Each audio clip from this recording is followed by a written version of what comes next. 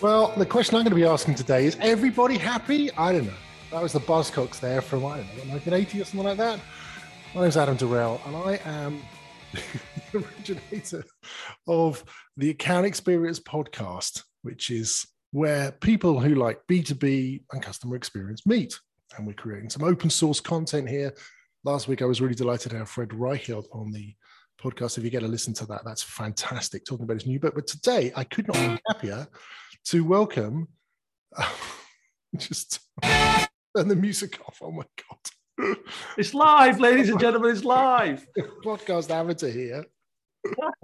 And I'd like to welcome Adrian Swincoe. Hi, Adrian. Now, I'm just going to introduce you. Adrian, you've got a background in CX, which I really want to get into today.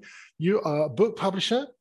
You've published How to Wow, and one of my favorite books is holding up here, PunkCX, which is terrific. I've got my signed copy here, complete with safety pin and everything like that. Now, we're pretty much the same age, same sort of background. Well, we're old white guys who are going to talk about punk rock, I guess, and how it relates to CX. So without further ado, I'd like to welcome Adrian Swincoe to the Account Experience podcast. Hello, Adrian. How are you doing? I'm very well, Adam, and thank you for having me on the show. I am really looking forward to this because we have been trading kind of punk references for a while now. Given that I know that you are probably not, I mean, you probably label yourself as number one fan of the kind of Clash, because when you first kind of like heard about PunkXL, you were like, oh, the Clash. And I was like, going, yeah, that's kind of completely spot on. So yeah, and I'm really looking forward to digging into this today. Well, why don't we start by saying, in the words of the Buzzcocks, is everybody happy nowadays? Well, yeah, it's a good question. I mean, I'd like to pull in another kind of almost like post-punk sort of reference with Claire Grogan, because Claire Grogan was like 110% happy all the time. Yes, this is like a happy character. I like to think of myself as quite a positive and optimistic kind of character, but I'm also quite realistic and I'm quite skeptical. And the thing that frustrates me is like I'd like want people to do better. Right. My role is to, I guess, advocate for, explore and agitate for sort of better outcomes, really better outcomes for both customers and kind of people, because it really frustrates me when I see organizations doing stuff which doesn't feel connected to their customers or rooted in a customer's reality, or they put obstacles in the way of their people delivering good service or good experience to the customers. And so I end up being a kind of graying, cantankerous kind of man, but with a kind of a punk cloak on. I think that gives me a kind of like a veneer of, I don't know, believability, let's say. Well, I'd like to dig into that because, I mean, you've got a really great, serious body of work behind you. You're one of the best experts I know on customer experience. And yet you come out with this book a few years ago called PunkCX, which is so much fun and really, gets sort of some of the BS out there. What led you into that? What was the genesis of that whole project? Guinness. Quite a lot of it, actually. So I was speaking to a friend of mine. This is I go back a little bit. So it tells you the story that I've been frustrated with on this kind of arc for a while. So as you said, I published this book with Pearson, second book, self-published a book back in 2010, published another book with Pearson called How to Wow in 2016, which did really well. And then was thinking about doing something else. And I didn't really want to write another theory of everything, and I was thinking about the whole space. And I was talking about it with my friend Oshin in the pub one day in December 2017. And I, we were really excited about the level of activity, enthusiasm, and investment and everything else in the space. But I was just a bit frustrated with the lack of significant improvement or continuous jumps forward. And I was a bit like, I wish somebody would do something a bit more punk. Now, it probably would have been the Guinness talking, but I promptly forgot that idea. And then it popped back into my head sort of summer of 2018 when I started to think about it more seriously and being a fan of punk music, I started to think about where punk came from. Yeah. Now, the hypothesis behind the book is that, well, punk exploded at the back of prog rock in the 1970s. Prog rock, whilst being popular, was also self-indulgent, ornate, all about kind of how many kind of notes you can play, right? Oh, crumbs, and synth, simultaneous synth playing and stuff. Yeah. And punk was like, no, we'll just do it ourselves. Do kind of something different, do it ourselves. Anybody, you don't need a PhD to play, right?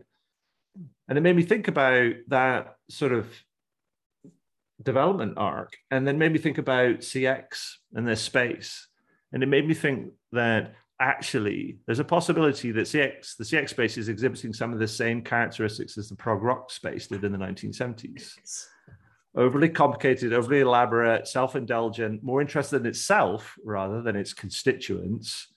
And I thought, if that's true, then what would a punk version look like? Now, as a punk yourself, or former punk, I don't know how you describe yourself, you will know that punk is not about the answer, right? Punk is about how you approach something where you're looking to be different and you're daring to stand out. And that's what the book's about. It's about going, that's crap, that stinks, that could be better. How do we improve that? And asking kind of big provocative kind of questions, if you like, in short, just as an invite for people to do better work, because people are waiting for the results. I 100% agree with you on this.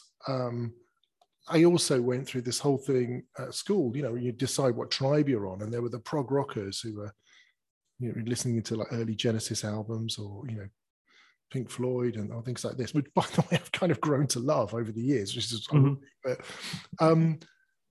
I was on the other tribe. I was really like, I'm just going to pick up a guitar and thrash some chords out. And so I think there was that time in the late 70s that opened up a world for many of us who weren't particularly talented but could really burst of creativity. And in fact, as I thinking about your story going further, even in customer gauge, we had a few years ago a lot of clients doing different things and in very different areas, and it was impossible to tie them together or to make learnings. And I had a revelation about 2 or 3 years ago, which was like, no, let's stop this. I want to stop with the free-form jazz improvisation wank and start. I really like some jazz. Do 3-chord rock really well, because there's something about that whole energy and just doing the stuff. And if you get it right, it's, if we think about punk or even going through to Nirvana, what is it? Nevermind's 40 years old this week or something like that. So this is just, and this is really world changing because it's simplicity that really works. So I completely lean into you on this. And I think you're absolutely right. And so I've known about customer gauge and kind of your story. We've been in talks for like a long time about kind of some of the stuff. And when you decided that you were, rather than trying to do this kind of feedback, voice of the customer type of thing, like trying to please everybody, as it were, you were like going, stop the cart, let's go that way. When everybody's going that way, you went, oh, we're going to go that way. Yep. And you were like going, we're going to go B2B, we're going to go hard kind of B2B, we're going to specialize. And so it's almost a case of like going, we don't care. Yep. And we don't need to be liked by everybody. We're going to be this way. We're going to pick our tribe and we're going to be attractive that way. And I think that's cool. And I applaud you for that, because there's too many other kind of people that are trying to please everybody, and it's just not working. I think probably for some of our customers, when we told them this, it's a bit like probably when Bob Dylan went electric. Of course, that's way before my time, but apparently the fans were expecting to play his folk set, and he said no, and it was saying no to customers because they want to do this improvisational ad hoc stuff is tough, but we really now believe that you've got to stick to our knitting. Anyway, it's not about me, Adrian. How did PunkCX get accepted as you started to spread the word? Well, I mean, I don't know if it has been accepted, but it has, or rather it's been accepted by some, and that's kind of fine. It's sort of like, what's interesting is like, I never wrote it to be liked by anybody. Yeah, I got that feeling, but it's a statement about you as a person, right? It's about it's an art project. Ostensibly that's what it is. It's like going, this is what I feel like. I created this thing, which is almost the antithesis of what you'd expect from a business book, and it's a quite frankly, with the kind of parental advisory kind of content bit on it, like an F you to kind of like to kind of the status quo. You'll see the kind of some of the stuff, and then you got some of the artwork behind me from the book. And it's the interesting thing about it is I did it because I thought it'd be a fun thing to do. I didn't know if it'd work. And it started to attracting and it resonate with a bunch of people, but it also, funnily enough, it actually ended up being a really interesting branding exercise for me, which is completely unintentional. So you end up with a lot of people that are quite vanilla doing the same thing. And I'm a bit like going, nah, I'm going to call crap out when I see crap, right? Or I'm going to like ask the next question because I'm not happy with the way things are we're at now. So it doesn't need to be liked by anybody. It doesn't need to be accepted by anybody, but accidentally and tragically as well, it's become more relevant over the last 18 months because of what we've gone through with the pandemic, sure, which has just put constraints on everything that we've done and what we focus on. And it's basically kind of gone, well, PunkCX is basically a boiled down back to basics, do better work that matters. And it's taken all the kind of all the extraneous sort of stuff away and got people to really focus. So it's got to a point where its relevance has increased over the last 18 months because of the situation we found ourselves in. Now, I'm not sure whether the tone of it, the timbre of it would fit with that, because there's probably too much agitation kind of in there. There's a quote from the follow-up that's coming, when we can talk about that if you want to a bit later. But it's a quote from Woody Guthrie. And he was talking about folk songs as the role of folk songs, particularly as protest songs. Yeah. And I love this quote. When I found it, I was like, this is beautiful. And he said, the role of folk songs as protest songs is to comfort the disturbed and disturb the comfortable. Yeah. Yeah, it's but actually all of beautifully said. All of your work is about that. It's about, getting angry and feeling your customer emotions. And so let me tell you about some of the things that we've come up against recently, or rather we've still not tackled, I think, as an industry. And that is that, how do we help people deal with difficult feedback? Mm. I know you preach this the whole time when you're implementing customer experience programs. One of the things that we're resistant to as humans is feedback. We don't even like good feedback. If we're British like you and me, we're probably very embarrassed about it, but especially bad feedback. How do we deal with this? Does it mean we're going to get sacked? Are we going to be judged on it? So how have you helped companies get through that kind of fear of feedback way? So I think there's now I'm not so unkind and insensitive that I'm going to go pull the plasters off everything and go, it's all there, just deal with it. There is an element of reality to it. Like, so when some people, and I think there's also there's a cognitive dissonance that goes on in some of the language that we use to describe some of this stuff. Like, for example, people talk about being agile, kind of test and learn, kind of fail fast, break things and fail fast, and all this sort of like stuff. And you go, okay, that's fine. And yet, if I ask kind of many people, when was the last time, there's a piece of graffiti kind of in the book which is that I took a picture of and put it in the book, and it says, dude, sucking at something is kind of the first step towards getting kind of good at something, right? And if you ask kind of many executives or business leaders, when was the last time you sucked at something? Yeah, people have got egos. It's a hard one to answer, right? Well, exactly. And then people kind of don't talk about, and I've heard people actually start to massage kind of the language, and they start talking about, it's not fail, we don't fail, it's learnings. And you're like going, well, how does that work with this kind of break things, fail fast, test and learn sort of language? You look at it and go like, I'm internally, subconsciously, I'm like, I have no idea what's going on. Like, we can't talk about failures, we have to talk about learnings.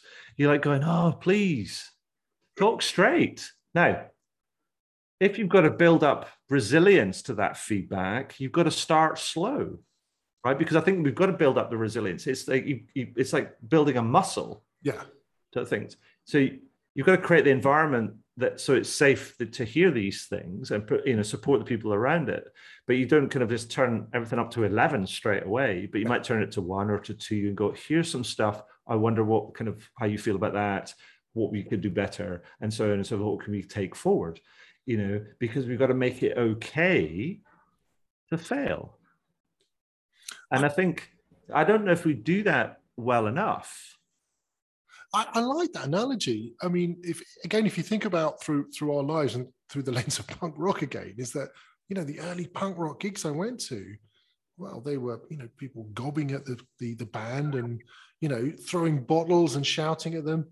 Actually, that's definitely a non-COVID activity, isn't it? But it's also disgusting. I'll tell you what, I went to a gig, absolutely kind of like that, and it was absolutely spot on. It was a Fugazi gig, brilliant, out in Leeds back in the 90s, and Fugazi is like one of my favorite kind of bands. I think they're just brilliant.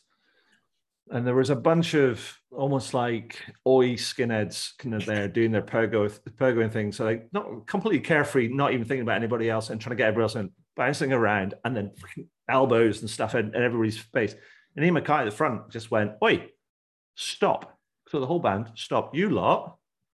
If you want to do that, do it over there where you're not going to mess with other people. Other people want to kind of enjoy the music and do the sort of thing. They don't want to be pogoing around." Pogoing around is fine, as long as it's not messing with somebody else's, experience. And I was a bit like, that's super cool. Yeah, that is cool. Yeah. The other thing I was thinking about is that those bands, and we can all name them, but they got much better because of that terrible criticism. They developed a thick skin and like, oh, that does not work. And to come back to your point about failing, this was a really important part of surviving for many of these bands was to get that scar tissue. And I think that is more the analogy that we're talking about, is that the only way you get better is to face the hardest criticism from your customers, who probably want to be your fans, but they just want to help you get there. So I think there's an analogy. Think about it this way, and how institutionally that we're not set up to deal with this. Because if you think about it, the worst type of criticism is going to be a complaint, right? Yeah. And like trying to make a formal complaint to most organizations is like getting sent to Dante's 7th level of hell. Ridiculous. It's like it's almost Kafka-esque, like how bureaucratic some of these processes kind of, it meant to. And so I would think, for me personally, punk approach to that sort of thing would be like, can we flip it on its head? Can we create a process that celebrates complaints, that actually kind of makes it easy to complain? And it blows away this irrational fear that sits in people's kind of heads that we've encountered over time with all sorts of other kind of things, which goes, well, if we made it easy to complain, then everybody would complain. You're like going, that's a crock. It's not going to work. That doesn't exist. That just exists in your head. It's a bit like, go back before kind of like people were asking customers for feedback, and people were like going, we can't ask them for feedback because they might come back and tell us a whole bunch of negative stuff. You're like going, customers aren't stupid, and so when you try it and then the opposite kind of happens, you're like, oh, people are actually telling some good stuff and some positive stuff and some constructive stuff, as well as some of the negative stuff as well. And we can work with the negative stuff to get better. Brilliant. Yeah. Why don't we apply it to kind of all parts of our business? Yeah, I think that's something that we really noticed, that some of the teams we work with, they're really surprised to get some positive feedback. Hey, if anyone noticed before, well done. There is. Then you think about that because it's a culture of fear, right? There is a culture of fear, and I think that comes from the top. And so, so how have you? Can you give us some positive examples of where you've seen the line go straight down from the top, where the company is really focused on a customer? So, I mean, one of my favorite examples of a company that I think just does well, because they do all sorts of things, they just don't follow the rules. And it's quite a mundane example, because it's Coventry Building Society, and I've used them before. And they're interesting because they're one of the highest performing financial services organizations. They're not very big, but one of the highest performing financial services organizations in the UK, and have been so consistently for the last 15 years.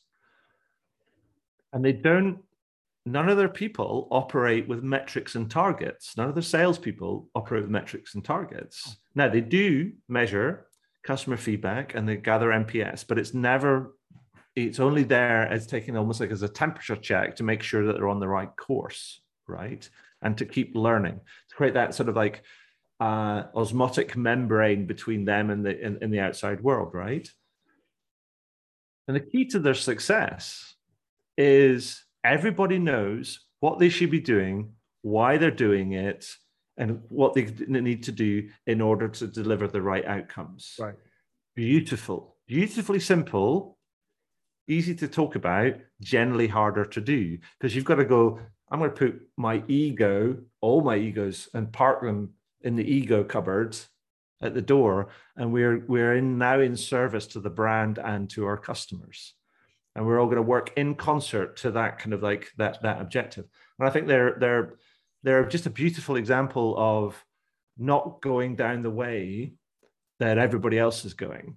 Because everybody else goes, the majority of companies I talk to, they all talk about targets and targets and targets and targets and targets. And you go, well, are you in business to hit your targets, or are you in business to do good work?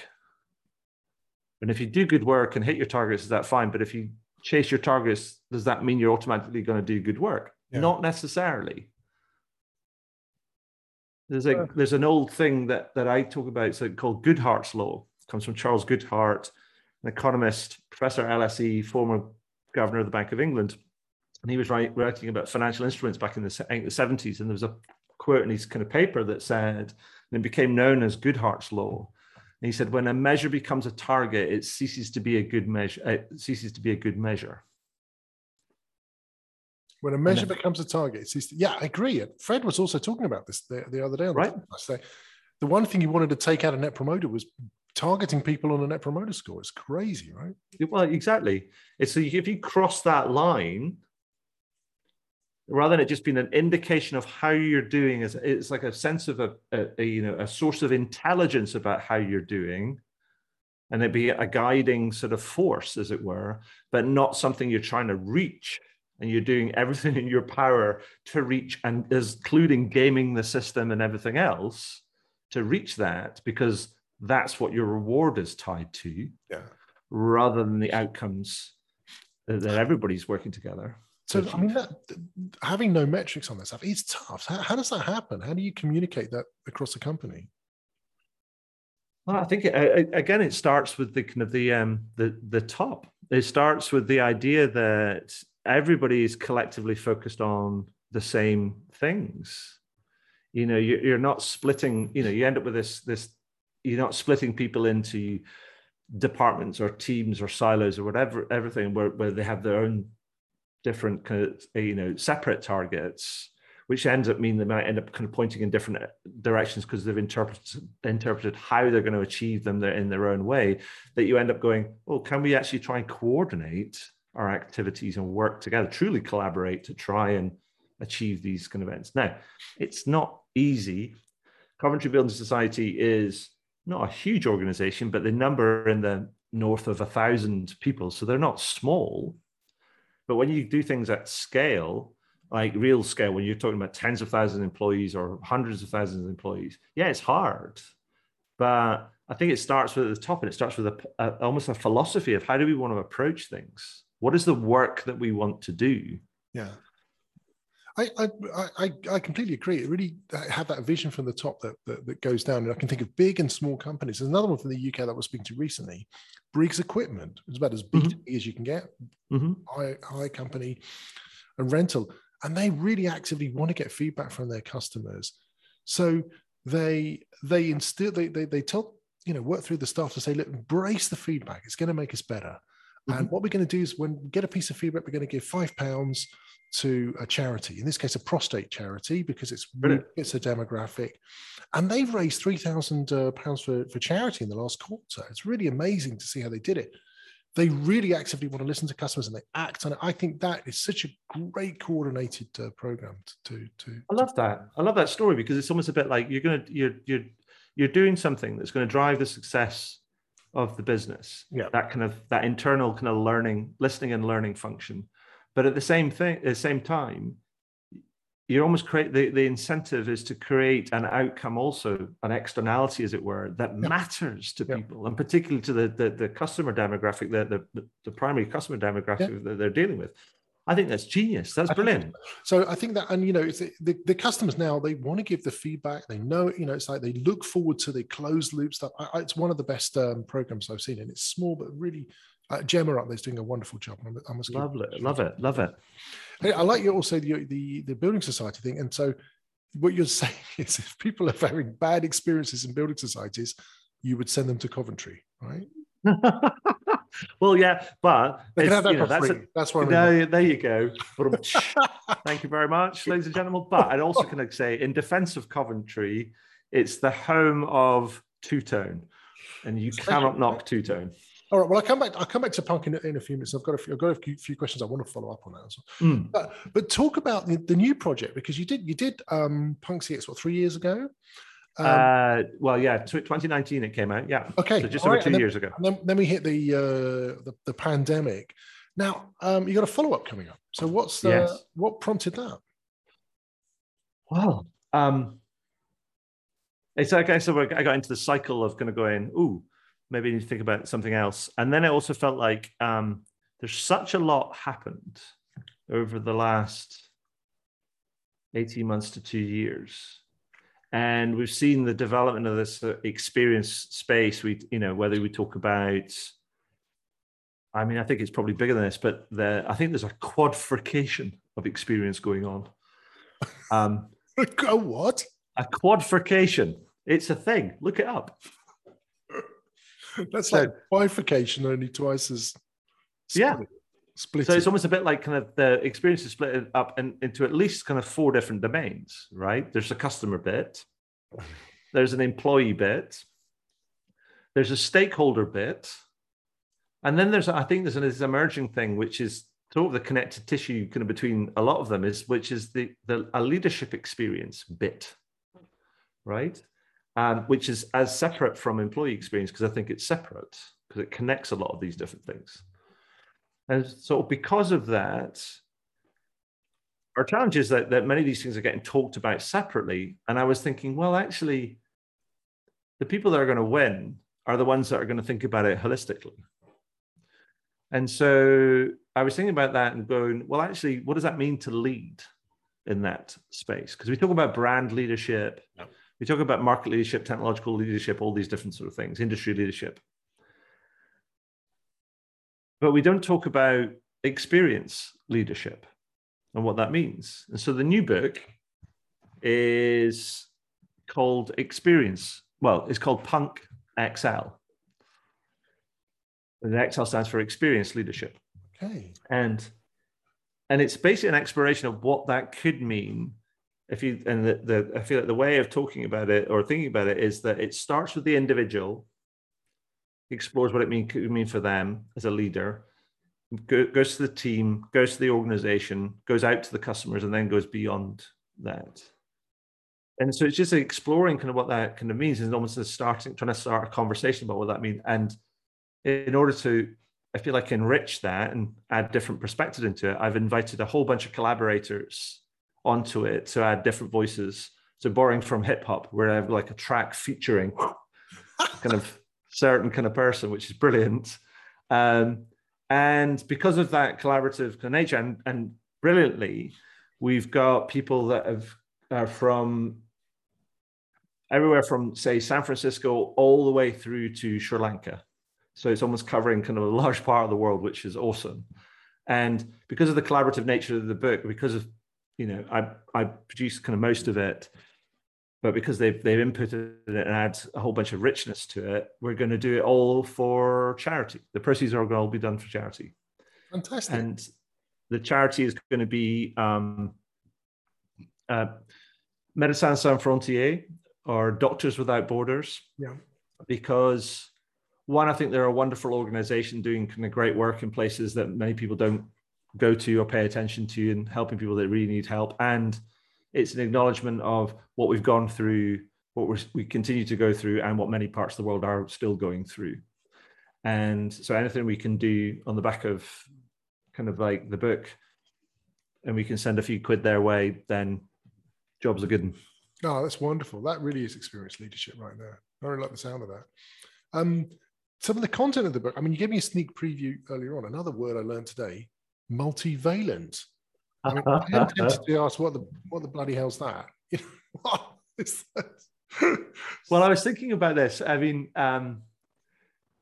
so I was thinking about kind of different sort of things in the whole sort of experience sort of space. And kind of thinking about kind of like how there's just almost this lack of shared understanding of what things kind of mean.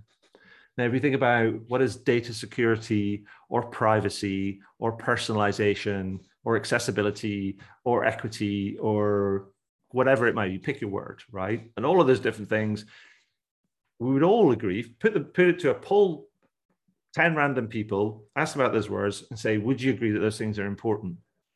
Most of them, probably 90%, if not higher, of the people that you present it to would probably say, yeah, those are important. Then you ask them, what do those things mean? And you probably get 10 different answers. And so multivalent means a thing that can have multiple different values and different kind of meanings. And the one thing that I'm really thinking about right now, I'm thinking about all of them, but the one thing that's really kind of like crept up and I'm really thinking about right now is this, is the idea around personalization and how personalization has been around for a while. Customers recognize it's important. Employers want to kind of deliver it because they think it's important and it drives all these positive outcomes. But yet, there's sometimes cross purposes. And I think the reason why there's cross purposes is because they haven't achieved a common understanding of what personalization means that makes sense for both the business and also the consumer. So what you end up getting is that businesses are almost like guessing, as it were, making educated guesses about kind of what would work for consumers rather than actually checking out with consumers and doing that little extra iteration or having that extra conversation and working it back into their models and then doing that sort of iteration to almost to reduce the error kind of term or the error kind of like effect in some of these kind of like these initiatives that they push out. And so I think it's just a really interesting kind of thing. But in many organizations, this stuff exists. It's like we need to almost like collapse the gap between people that are delivering and designing experiences between them and customers and achieving not just acquiring the hard data, but also acquiring the soft data and insight that's going to allow them to take the hard data and go that little bit further, which will then end up helping them deliver the experiences that they both want. Yeah, it's you have to have multiple different stories, and I guess multivalent is a good way of telling the story as much as anything. So if you think back to the early days of your career in customer experience, what is the thing that you'd give, the young, I wouldn't say punk rocker because it's a bit after that, but as you started your career in CX, Adrian, what advice would you give yourself that you've learned over the last 10 or 20 years? I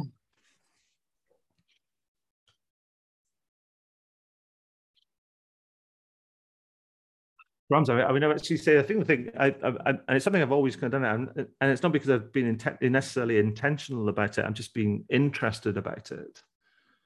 Is what happens on the front line?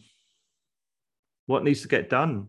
Kind of like what do they? Don't try not to do things to them. Go and talk to them. And I learned that. Well, there's two things I would actually say. One is always going to spend as much time as you can with the people that are actually doing the work. Oh, yeah. They're almost the most important people in your organization. They're not almost, they are the most important people in your organization because they're the ones that are serving your customers day in and day out. And they are the biggest untapped source of intelligence. They're organic supercomputers that don't get tapped into as much as possible. And they'll tell you things that you would never hear from anywhere else about how things work and what doesn't work and what does work and what they would like to see kind of more of. And you're also going to better understand what obstacles you as an organization or even you personally are putting in their way of them doing a good job. And the second thing I would say, there's something I learned the hard way, not prior to my career in specializing in service and experience, is if you know your stuff, because I remember one of the biggest lessons I ever learned, actually making a presentation in front of some people.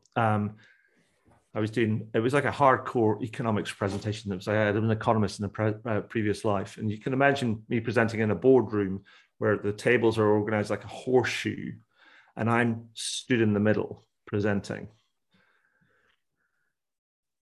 And about halfway through, I just lost my place. We've all been there. No escape, right? And I was floundering and sweating and kind of like, and eventually kind of like found my train of thought, and I was able to continue and stumble through to the finish. It was the most horrifying experience. I would not wish it on anybody. And my boss was stood kind of in the doorway, leaning against the door, watching on, kind of like, not in horror, sort of like hoping that I was going to get through it all, but not stepping in to help me, sort of thing. And afterwards, he pulled me aside and said, "So what did you learn there?" He's like, well, first he said, "How are you?" I said, "I'm all right." He said, "What did you learn there?" And I said, "Know your stuff." Yeah. Back to front, because that's when you can let your own sort of passion come out of it, and your belief. And I think that's part of the whole sort of like part of this whole thing, is like we forget that this is not a mechanistic activity. It's a very human activity that's facilitated by a whole bunch of fancy stuff, which is brilliant. But actually it's your energy and your enthusiasm and your understanding and your belief that will carry people. And so that's the thing. So I love this shit, and I could talk about this shit all day. And because I'm not even up to my ears in it, I'm like submersed in this sort of stuff. It's probably that swimming around underneath. Because that's my role. My role is that I've discovered recently that this is my best way that I've come up with describing it, is that I am in service to service. Now, whether you like me or not, I don't give a shit. But that's my role.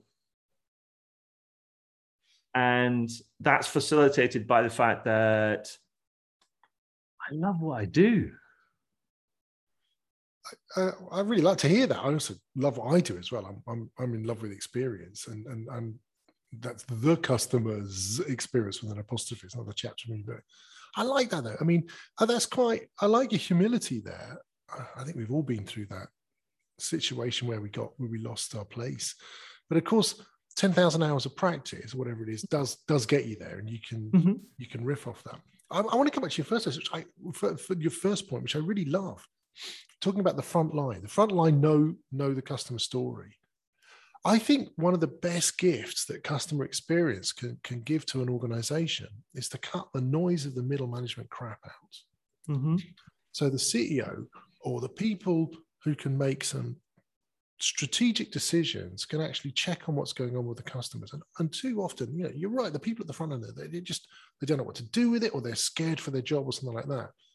And you've got middle management layers who often their job is to stop the reality of what's going on upstairs, because they're afraid for their job. They just got more power. So I really lean into what you're saying there. That's a wonderful thing to talk about. Can I make an additional point on that? Because I also kind of want to put there's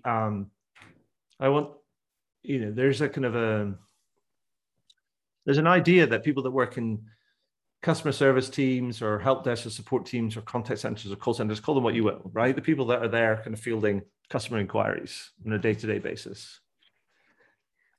And they're often kind of pushed away to the edges of the organizations and possibly in other kind of parts of the country and so on and so forth, and are often taken for granted. Sort of just like, people say, oh, they're not a cost center anymore. Well, they sort of are, because we don't want to hear from them. They're sort of like in some far-flung place. Now, oh, whoa, those in the kind of service kind of like teams. But you can either, here's the thing I also kind of like to say is like, you can either decide what you want. You have to decide what you want, because if you don't decide what you want, you get what you get given, right? So my challenge to people that work in this service and help and support teams is also to smash down the walls and tell your own story. Because people will often take you for granted because they don't understand the scale and the scope of the work that you do.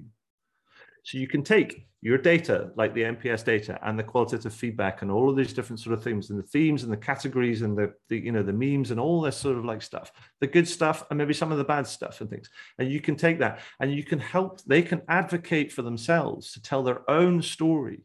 And guess what happens? People start to pay attention. And you get, when you start doing it, you start communicating internally, people go like, oh my God, oh, I didn't know. Wow, that's amazing. And then attention and focus and respect and everything goes up.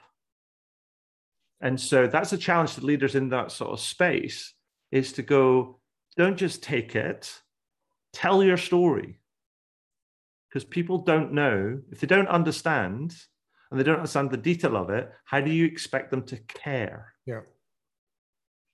I mean, that really brings us full circle, which is about the prog rock situation, the stale old rock dinosaurs. I've got to be a bit careful about this because there are many people I know listening to this that love that stuff, including my 14-year-old son, by the way.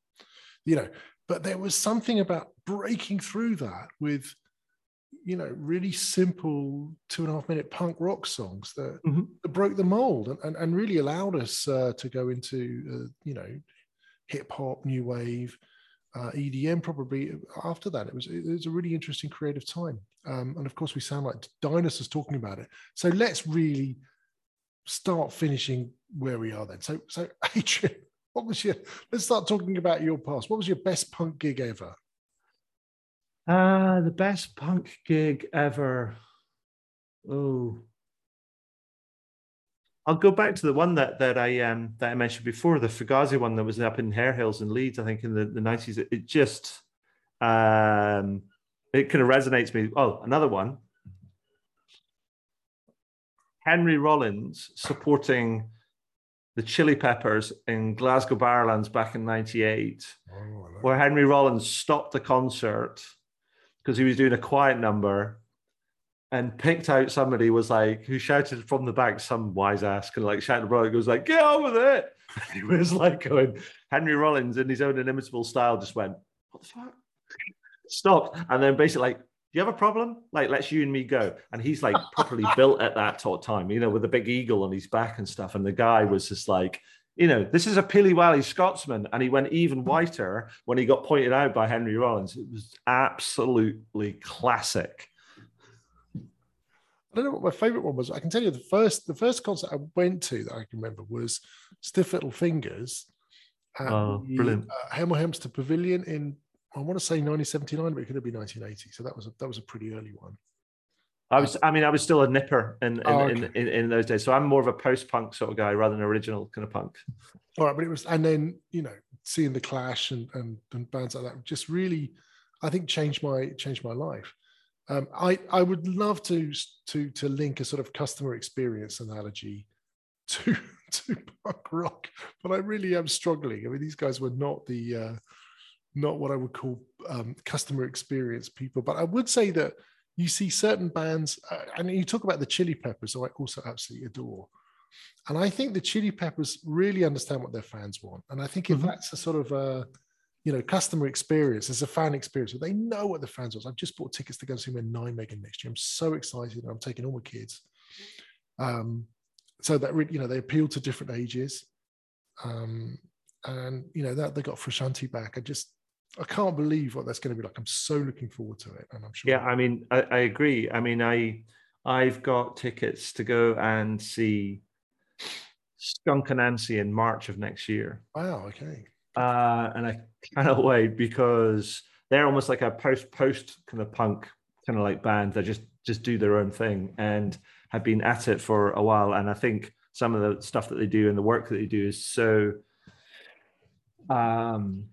it's so clever, so erudite, so poetic and lyrical, and so in your face. Wham! Kind of like my wife's a total fan of Skin, you know. So it's really great. I was gonna while I'm thinking about this, I tell you, my 14-year-old punk self would have hated this, or at least the others would, because I secretly liked him. But Elton John, I've always loved Elton actually, and I saw him a couple of years ago, and I'm going to see him again next year. He really delivers. Again, talking about customer experience, he just belts out the hits. He looks like he's enjoying himself on the stage. Makes everybody feel great, and I think that's this is the sort of thing that we need to start communicating. I deal a lot with B2B. It's like somehow you need to bring over that fan experience, that two-way communication to do that. And I really believe that if you do customer experience right and you get customer feedback and you go, oh, we listened to you, we built this for you, and thanks. It's picking out a fan in the audience to go, hey, you Blue Eyes, you know, this song's for you, or something like that. And I think that's why the punk ethic really resonates with me, Adrian. Well, I think it's personal as well. It's very kind of it's very kind of individualized, as it were. There's like, I think you're absolutely right. The kind of whole fan experience, as it were. We made this for you. Yeah. I think is absolutely spot on, because it'd be quite different. You don't very often see kind of like punk bands playing stadiums. I mean, there's a few that have got to that kind of that level. You know, people in the modern kind of era, like kind of Green Day and those kind of like. Well, the Clash tube, and then they imploded. You know, so that was right. And because beyond a certain kind of point, it like loses its personal sort of touch. And I think that's the lesson for sort of experience, particularly if you think about this, you know, digital technology and advanced AI and all these different things. There's a challenge that the more and more we kind of inject that stuff into it, we lose the sort of personal kind of human sort of touch. And that becomes our challenge, is trying to get that. How do we strike that balance between the human and technology? Because we have to leverage technology to be able to do some of these things. But we also need to make sure that we remember that it's human beings that pay our wages. Yeah, it really is. And spend the money. Well, listen, let's leave it there, Adrian. What a wonderful way to do it. I've got to say, I love the punk ethos and the things you bring, the energy that you bring to being a fan of customer experience. And now, if people want to follow you, how do they get in touch, or how do they follow you online? I'm lucky in that I have a name that doesn't seem to be kind of like replicated by somebody else. So it's Adrian, Adrian Swincoe, SWINSCOE. Put it all together, adrianswinscoe.com. You'll find me there with all my social links, blog, podcast, links to books, kind of, you know, my email and everything else. There's the book. It's available on Amazon all over the world. And yeah, that's it. I mean, just send me a note, say hi. Fantastic, Adrian. PunkCX is a pretty easy thing to and they can find you for that. Adrian, thanks so much for being with us today. Look, there wouldn't be complete PunkCX show without you nominating your favorite desert island track. What's it going to be? Well, thank you, Adam. I would like to nominate a track called No Control by Bad Religion. Came out in about 1989. It has a quote in there from James Hutton from a book that he wrote in 1788 called The Theory of Earth. It was the first acknowledged treatise on geology. And the quote is, "There's no vestige of a beginning, no prospect of an end." And I think it's a beautiful quote when we think about how we approach things like transformation, how we approach kind of like the improvement of the experience that we deliver to our customers. So think about it. There's no vestige of a beginning, no prospect of an end. Deep, man. 18th century wisdom, ladies and gentlemen.